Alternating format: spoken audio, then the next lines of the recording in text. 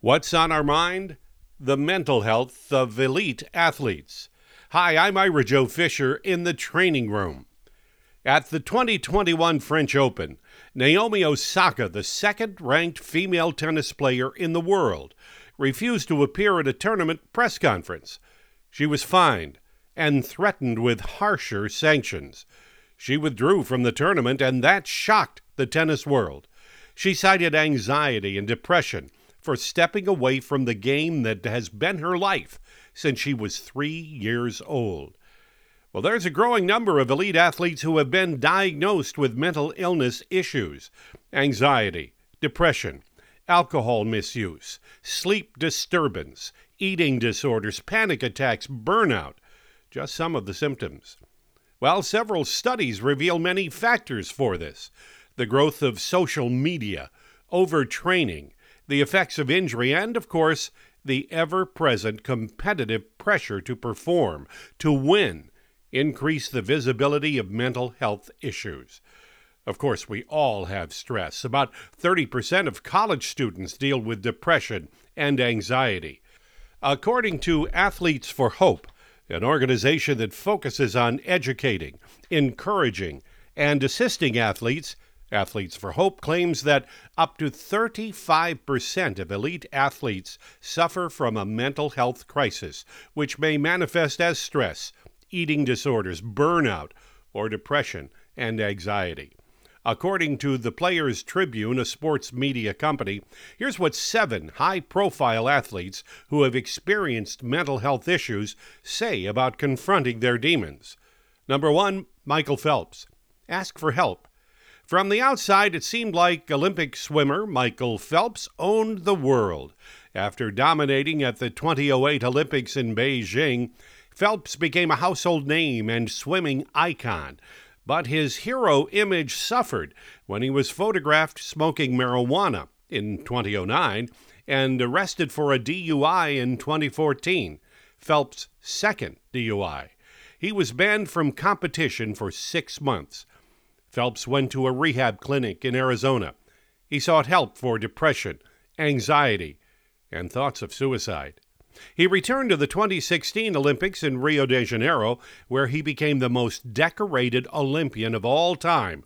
28 medals, 23 of them gold.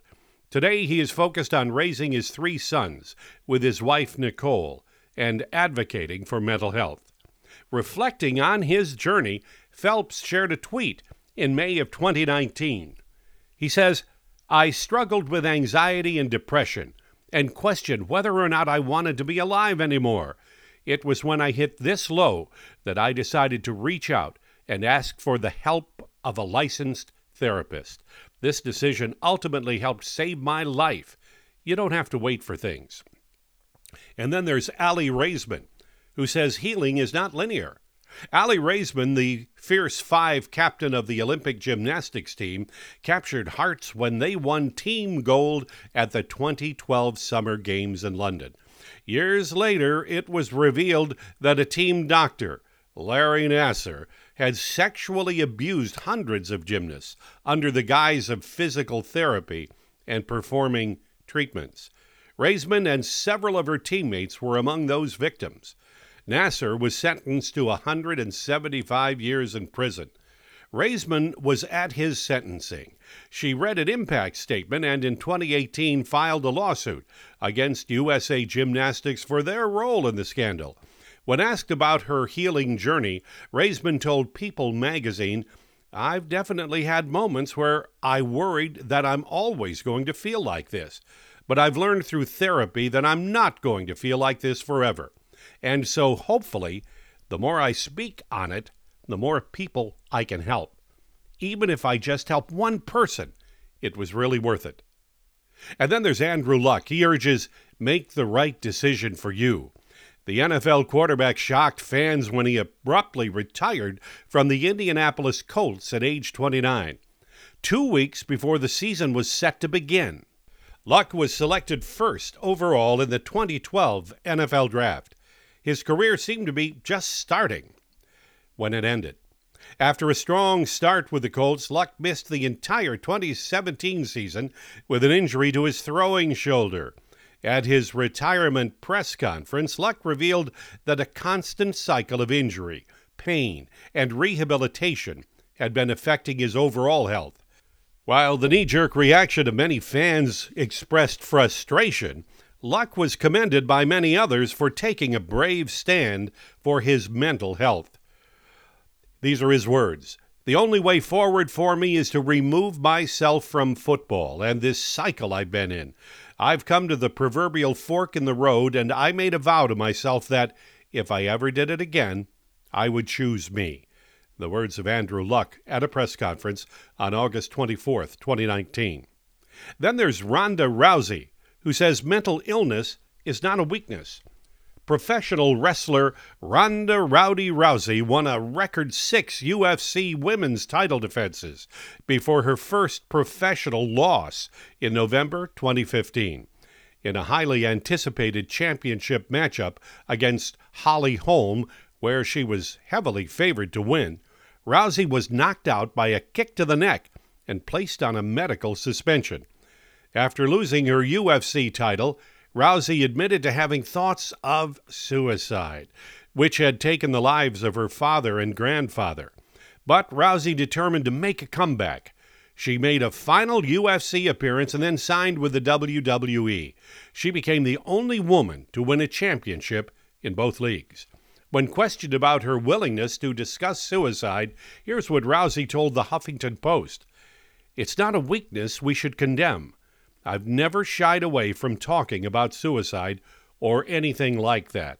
It's really heavily affected my family, and anything that I could do to make sure it affects as few people as possible, I'd be happy to do that. I do not see why it's looked at as a bad thing. Do not be ashamed." Those were the words of Rowdy Rousey.